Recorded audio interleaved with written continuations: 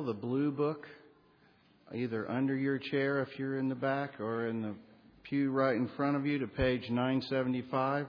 The reading this morning is from Galatians chapter 6. We are blessed this morning to have sharing the Word of God with us Pete Hatton. Pete's a graduate of Dallas Theological Seminary. Pete's father is with us this morning over on this side. Pete is the husband of Kristen and 3 children. He's currently the director of Reformed University Fellowship at Baylor University, and so we thank the Lord that he's with us today and sharing the Word of God with us today. The passage for today is Galatians 6, verses 1 through 5 and verse 14. Brothers, if anyone is caught in any transgression, you who are spiritual should restore him in a spirit of gentleness.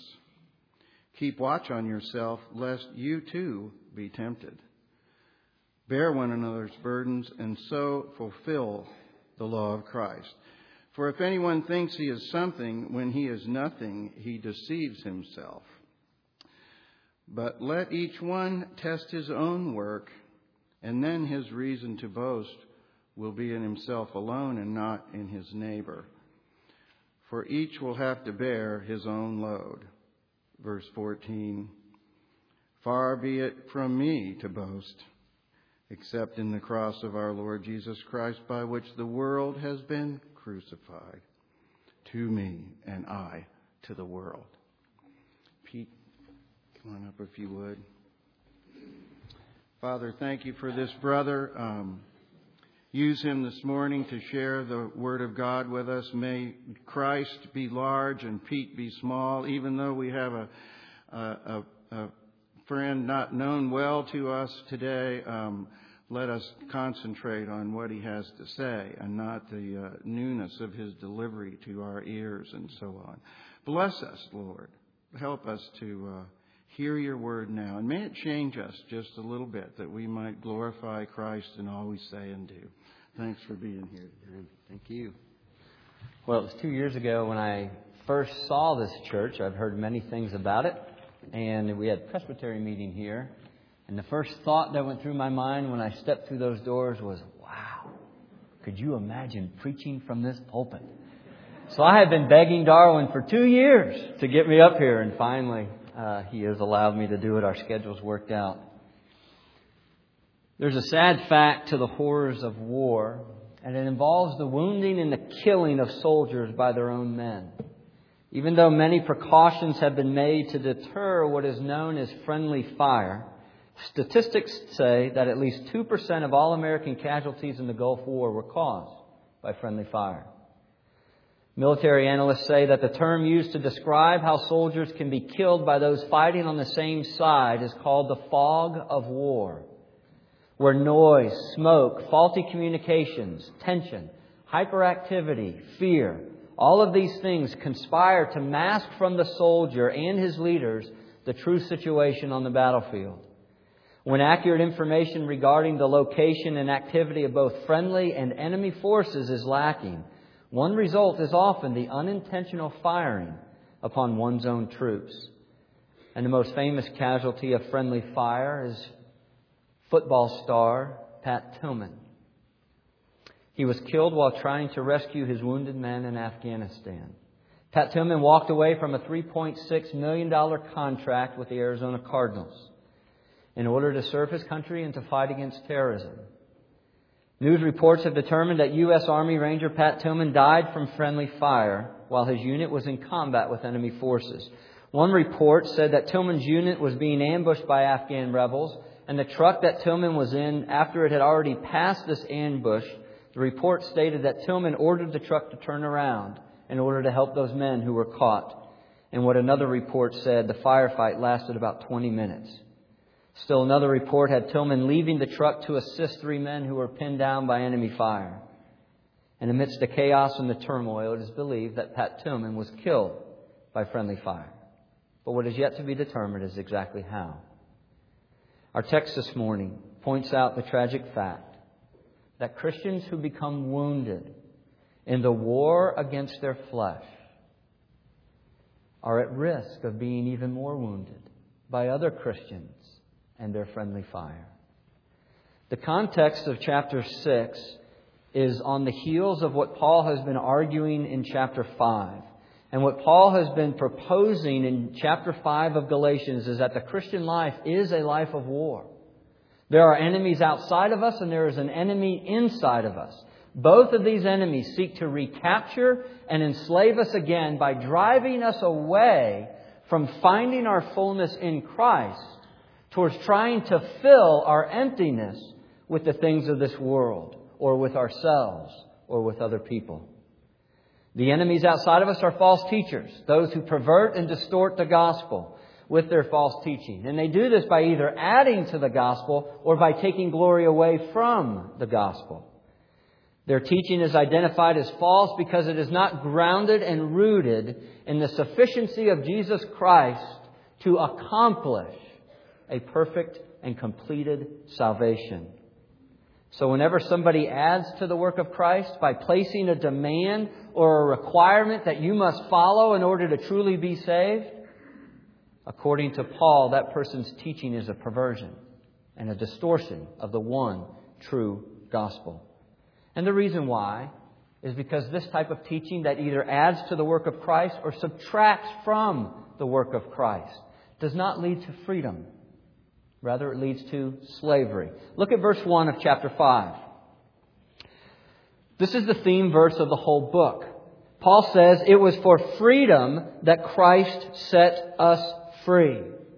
Therefore," and the verb tense here is very significant because it means keep, always, continually standing firm. Or another way to translate it might be keep, always, continually fighting. And do not let yourself be subject again to a yoke of slavery. And then in verses 2 through 12 of chapter 5, Paul tells us that we are to fight for our freedom by fencing off these false teachers and their false teachings, by not allowing them into the church. In verse 9, Paul tells us that these false teachers, if they are allowed into the church, will creep in and corrupt the church the same way a little bit of leaven can creep in and corrupt the whole lump of dough. So there is a war that is waged outside of us against false teachers and their false teaching, but there is also a war that is waged within us as well. And this war is between the flesh and the Spirit. Look at verse 17 of chapter 5. Paul says, "For the flesh sets its desire against the Spirit, and the Spirit sets its desire against the flesh. For these are in opposition to one another, so that you may not do the things that you please." Now, Paul's use for the flesh here in Galatians 5, in the book it has different meanings, but here in chapter 5, it's referring to our fallen nature that is controlled by sin. And one commentator, I like the way he defined it, says this: the flesh is the ego, which feels an emptiness and uses the resources in its own power to try to fill it. It is the I who tries to satisfy me with anything and everything other than God. I would propose to you that there are three things that can characterize the flesh. First, it is self-absorbed. The flesh is obsessed with self. The flesh is preoccupied with self. It is self-absorbed. Second, it is self-reliant. It is not submissive to God. In fact, it flees from God. It doesn't want anything to do with God. It doesn't think that it needs God, and therefore it runs from God. But where does it run to? Self. Third, it is self-worshipping. The flesh seeks to exalt itself above all things, above other people, and especially above God. To sum it up, the flesh desires to be God. And because it desires to be God, it will never be filled. So it will always be hungry. It will always be seeking. It will always be empty and long to be filled. Now, we just got one of those new Dyson vacuum cleaners. You know how it's advertised is that it's the one that has such great suction, and the reason why is because it never gets clogged. The flesh is like that Dyson vacuum cleaner. It sucks and it sucks and it sucks, but it never gets filled. In its emptiness, the flesh hungers to be filled.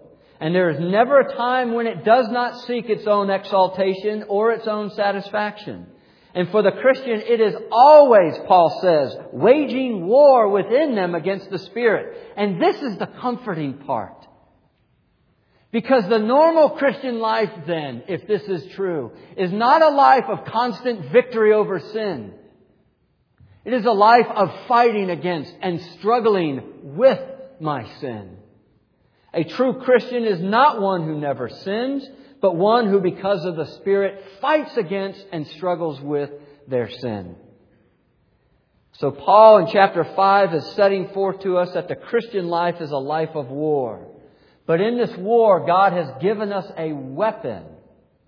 The only defense in the war that wages within every Christian is to wield the weapon of the Spirit and to walk according to His power. Look at verse 16 of chapter 5. Paul says, "But I say, walk by the Spirit, and you will not carry out the desires of the flesh." Now, I'm going to elaborate a little bit more later on how we are to walk according to the Spirit's power. But let's think of it this way.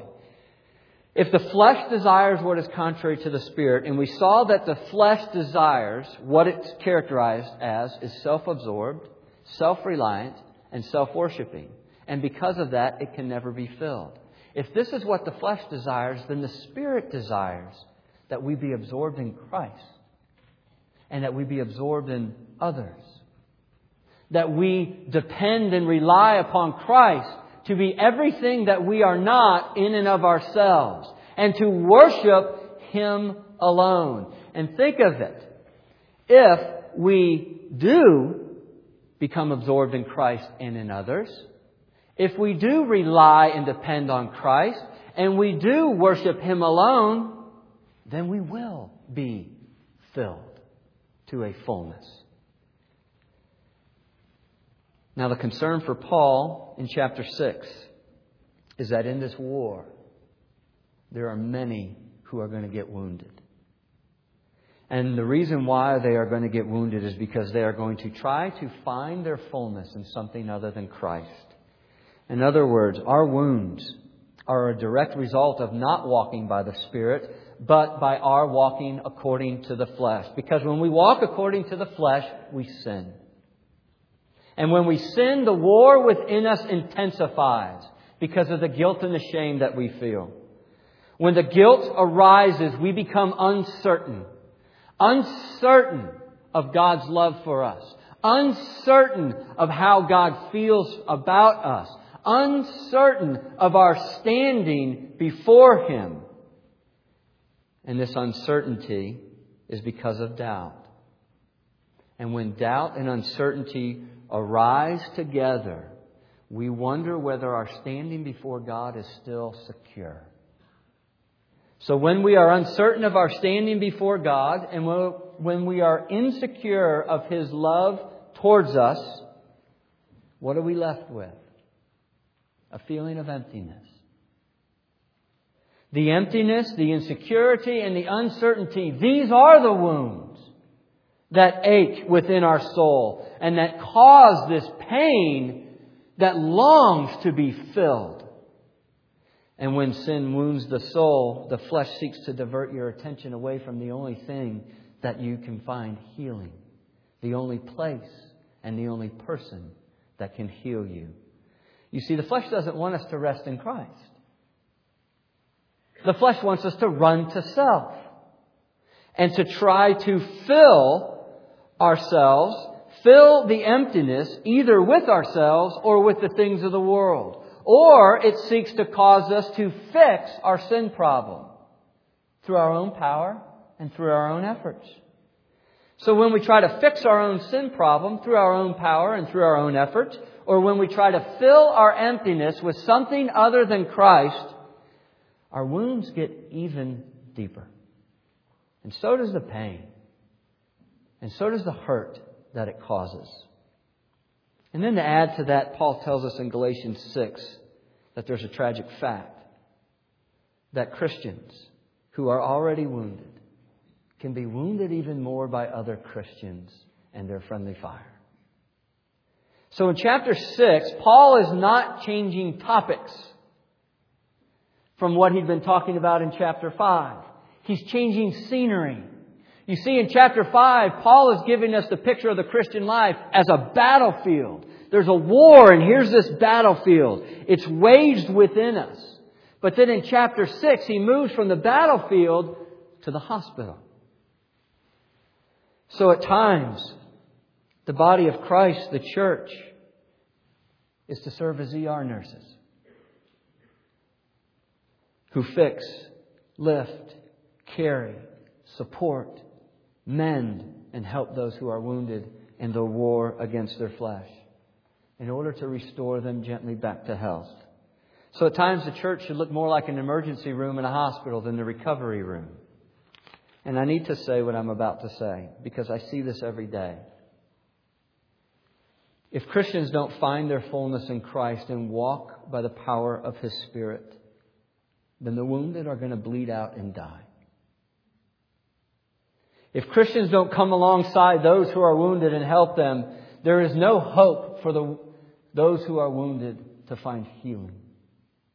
If the church does not function as a hospital at times, where else can the wounded go to get the proper treatment that they need to be restored back to health? In other words, this sermon is going to be a plea for the body of Christ to find its fullness in Christ so that it will display the love of Christ. By serving as His hands and His feet and coming to the aid of those who are wounded, to bear their burdens, to lift, to carry a weight that those who are wounded cannot. And brothers and sisters, we don't need to look very far to see the wounded, do we? Because they're all around us. There are people in this city whose sin has left them so numb and they feel so dead inside, they will take sharp objects and cut themselves just to feel alive. There are people who are so consumed with the guilt of their sin that they turn to alcohol or they turn to drugs, not just to try to escape, but to try to numb the pain that they feel. In the hopes that if I can just have some relief, if it's an hour, 2 hours, whatever, if I can just get some relief from the pain and the guilt and the shame that I feel, I will do it. And there are those who struggle with such a deep depression that they cannot get out of bed in the morning. Hope is dwindling for them. And they feel like they can't get out of bed and carry on through another day because of the despair that they find themselves in. There are those who are so afraid of not measuring up to other people's expectations that suicide seems to be the only option, the only way out. There are those who are so worried about their appearance that they make themselves throw up after every meal because they're so worried that they'll get fat. And if they get fat, then no one will like me, no one will accept me, and no one will love me. And then there are those who have lost loved ones. And no matter how hard they try to get on with their lives, there is an ache in their soul that will not go away. And then there are those who are trying to cope with divorce and trying to raise their kids without a spouse and hold down a job. And there are children who, because of their parents' divorce, wonder if unconditional love really exists. And they have a hard time believing that God could love them perfectly because they've never seen it modeled to them in their parents. And I can go on and on, couldn't I? If Christians don't help, who will? If the church is not a place for the wounded to be mended, then where else are they going to go when their burdens are too heavy for them to carry? Brothers and sisters, the clearest way to know whether you are not walking by the Spirit but are walking by the flesh is when your heart stops beating in compassion for those who are wounded. Or when you see the wounds of others and you do nothing about it. So what Galatians 6 shows us is that when Christ is our fullness, we will walk by the Spirit and we will bear one another's burdens. But what's interesting is that the focus of verses 1 through 5 is not on those who are wounded. It is on those who seek to help those who are wounded. So what our text is meant to do, it is meant to clear up this fog of war that one might have about themselves, that might lead to more incidents of friendly fire, where Christians will be even more wounded by other Christians. What's the situation in verses 1 through 5? Easy. Paul is addressing Christians who are wounded, either by their own sin or by some other burden that's too heavy for them to carry. The command is simple. It's easy. It's straightforward. Bear one another's burdens. And notice that Paul doesn't define what those burdens are. Bear one another's burdens, no matter what they are. But there's a warning. And Paul spends 4 verses on that warning. And the warning is not directed to the one caught in sin, nor is it directed to the one who can't carry a heavy load. The warning is directed to those who seek to help those who are burdened. Look at verse 1. Only those who are spiritual should seek to restore a broken believer. But notice what Paul says, but he or she must be careful lest you too be tempted. Which raises the question, what is the temptation that those who seek to help need to watch out for? What is it that they might fall prey to? Answer? Pride. Pride. The temptation is to be conceited and to think too highly of yourselves when you see those who are wounded by sin. It is to think that you are better than those who are wounded because you haven't fallen like they have. You're still standing. You haven't done what they've done to become wounded. The temptation will be to compare yourself to those who have fallen and to take pride in the fact that I haven't done what they have done. And look at where I am. Look at where they're at. The temptation will be to think that you are better, that you are more spiritual, that you are above stooping down to help others. So to clear up this foggy notion, to clear up the fog of war that might cause friendly fire, look at what Paul says in verse 3. To clear up the fact that those who are not wounded are better, more spiritual than those who are wounded, look at what Paul says. For if anyone thinks he is something when he is nothing, he deceives himself. So the warning is directed to those who are in a fog about who they really are. Because if that fog of being conceited and comparing yourself to those who are wounded is not lifted, then when you seek to help others, you will actually add more hurt to others. So what I want to do for the remainder of our time is I want to answer this question in 3 ways. How are we to walk by the Spirit and bear one another's burdens? We need to bow down, we need to bow up, and we need to boast only in the cross. And here's what I want to propose to you. When the cross is your only boast, you will bow down to the desires of King Jesus, and you will bow up in His power and bear one another's burdens. Main point number 1, bow down. Look at verse 2. Notice who Paul is connecting this command to.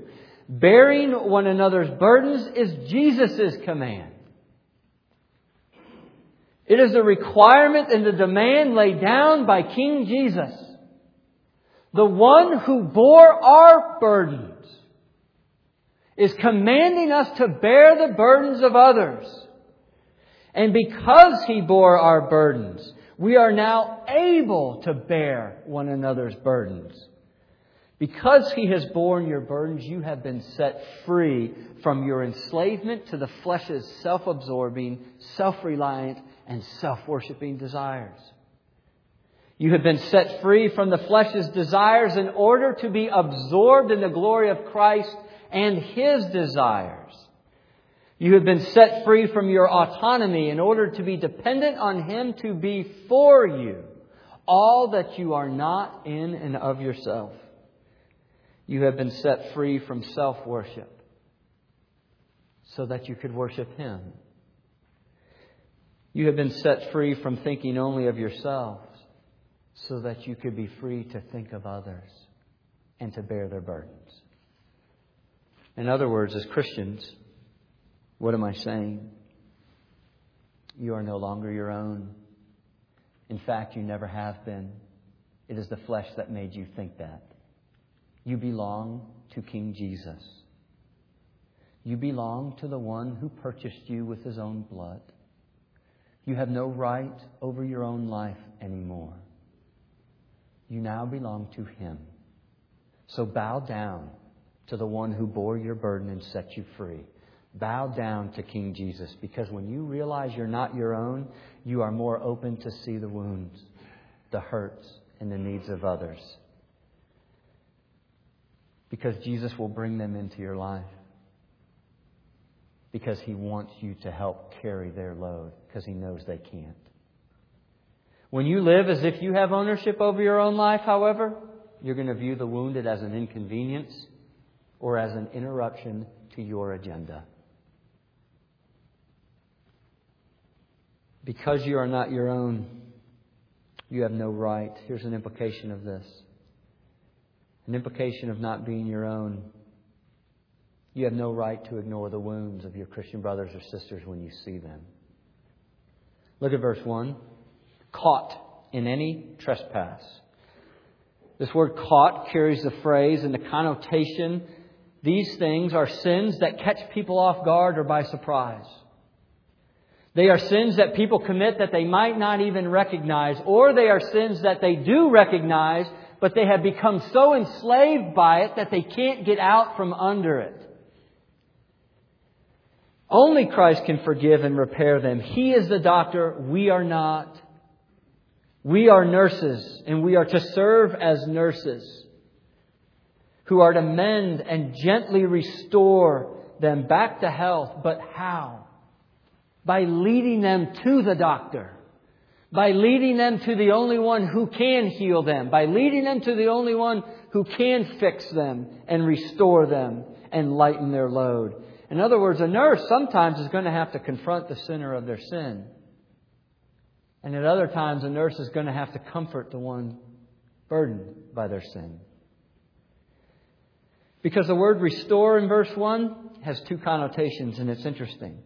It's a medical term for setting a fractured bone.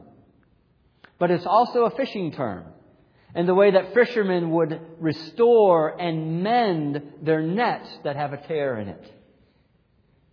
So when you see your brother or sister going out to the bars every night until 3 a.m. or not coming home, you ought to confront them in a spirit of gentleness in order to mend what is torn in their life or to straighten them out. When you see your sister avoiding meals or eating portions that are smaller than my 7-year-old daughter Rebecca and what she eats, or when you see her leaving to go to the bathroom after every meal, you cannot sit by and say, that's her problem, that's not mine. Or when you observe your brother spending more time at the office or volunteering to go on business trips that he really doesn't have to go on, so that he doesn't have to go home and face the chaos of a house filled with kids or an exhaustive and unresponsive wife.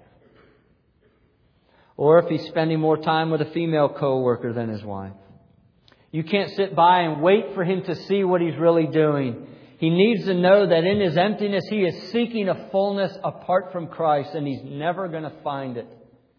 And if he doesn't figure that out and he doesn't see it, that emptiness is going to destroy him. It's going to destroy his marriage, and it's going to destroy his family. And when someone comes to you completely broken over the sin that they have committed, and they confide in you and confess it to you, brothers and sisters, they don't need your shock and your look of horror over what they have done. They don't need your self-righteous condemnation. They need your comfort. They need to hear about the one who bore their burden. They need to know that there is hope that they can change. They need to hear about God's grace and how God loves to be merciful to people who don't deserve it. Wounded people need you to walk through their pain with them. They need you to listen to them. They need you to support them. They need you to rebuke them if necessary. But they need you to comfort, correct, and confront. And I have to move on. But the point of verse 1, this is not a warning against confronting, correcting, or comforting another believer in order to restore them. It is a warning against doing it arrogantly. So bow down to the one who bore your burdens and bear one another's burdens, no matter what those burdens are. Main point number 2, you need to bow up because the load that others carry is heavy. And you know what I mean by that? I'm not talking about when guys get together and it's like, you bowing up at me? I'm not talking about the flesh's swelling up with pride. Paul makes it clear in verses 3 through 5, that's not what he means. What I'm referring to is a swelling up with the Spirit's power to produce His fruit in your life that you cannot produce on your own. This is why Paul says in verse 1 that only those who are spiritual should be the ones who seek to gently restore a broken believer. Now, Paul is not referring to some elite class of super spiritual saint who never struggles with sin. That's not what he means by spiritual here. The context tells us that the spiritual one is the one who walks by the Spirit and relies on the Spirit's power to do for him or her what they cannot do for themselves. Look at how the one who is spiritual is to restore the one who has fallen into sin. How? In a spirit of what? Gentleness.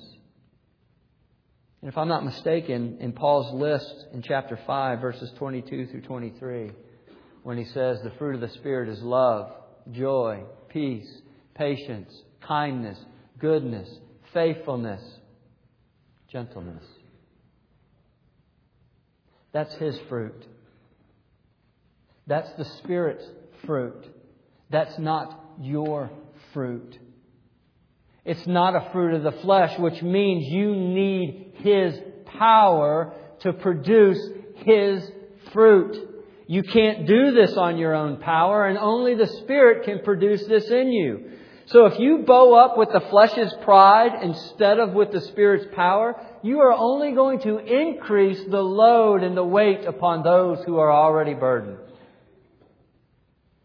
If you bow up with pride instead of the Spirit's power, you will walk according to the flesh, and you will give the flesh an opportunity to express itself, which will lead you to ignore the wounds of others. It will lead you to elevate yourself above others, which is going to leave those who are burdened all alone to carry it. And they can't. So the question is, how do we bow up in the Spirit's power? God, help me to find the courage to confront my friend who is wounded by their sin and they can't see it. Jesus, reflect your character in my life so that I may do it with gentleness and not be harsh and not be condemnatory and not be self-righteously condemning of them.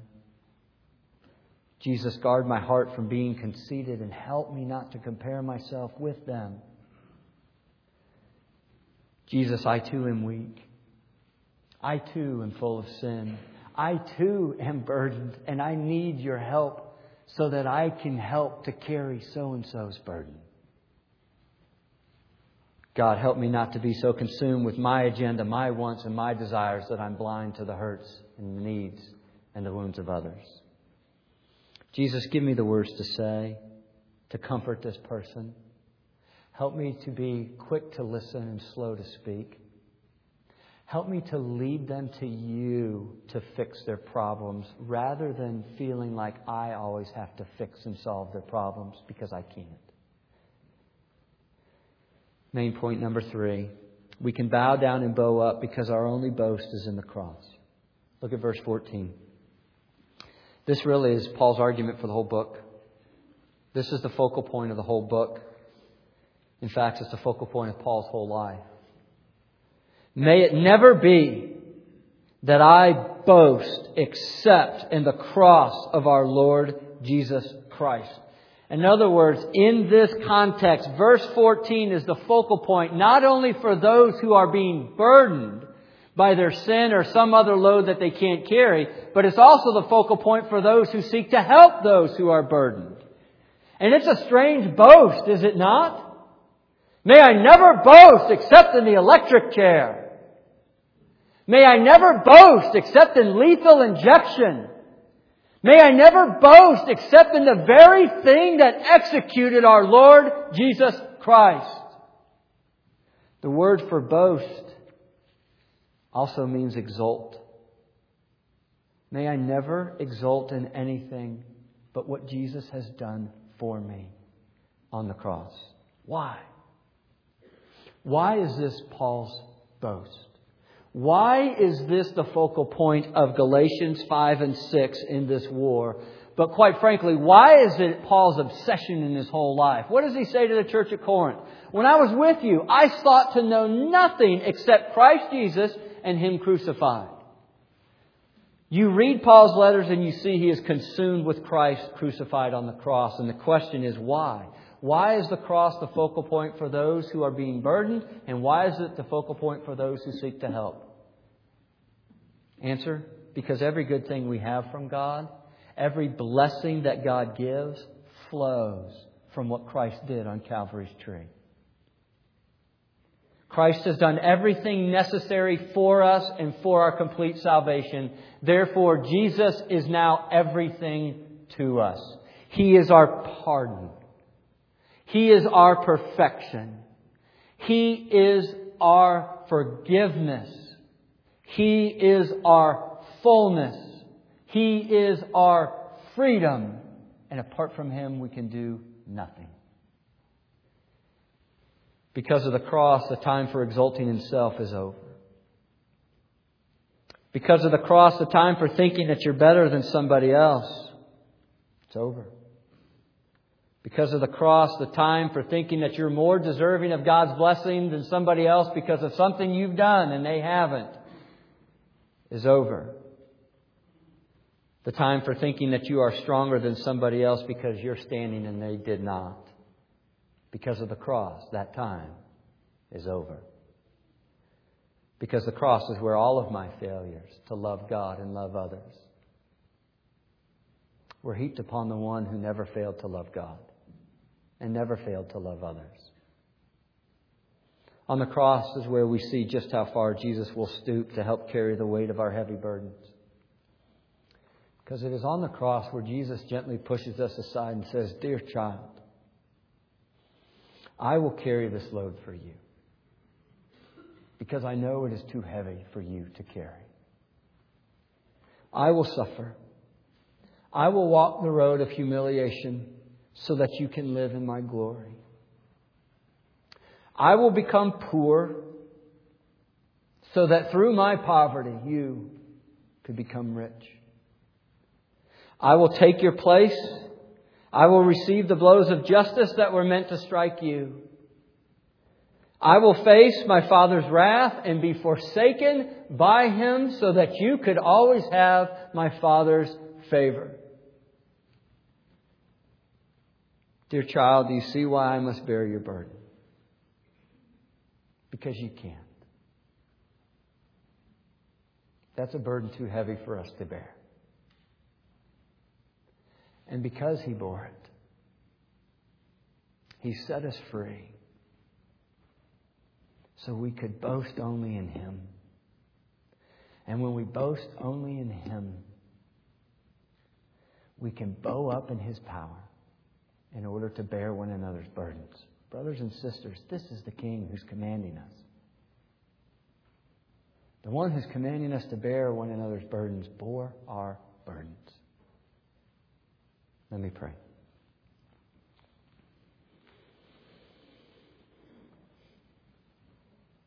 Jesus, we give you great thanks that you did not leave us in our sins, that you left heaven, that you entered our experience, you took on flesh, and you understand everything that we go through. You understand all of our weaknesses. You understand all of our temptations. And you took pity on us when no one else would. We thank you that you suffered for us and you died for us so that we might live for you. And I pray that you would help us. Help us to boast only in what you have done. Help us to bow up in your power, to bow down to your will so we can bear one another's burdens. Because there are many who can't carry a load. And it's in Jesus' name we pray. Amen.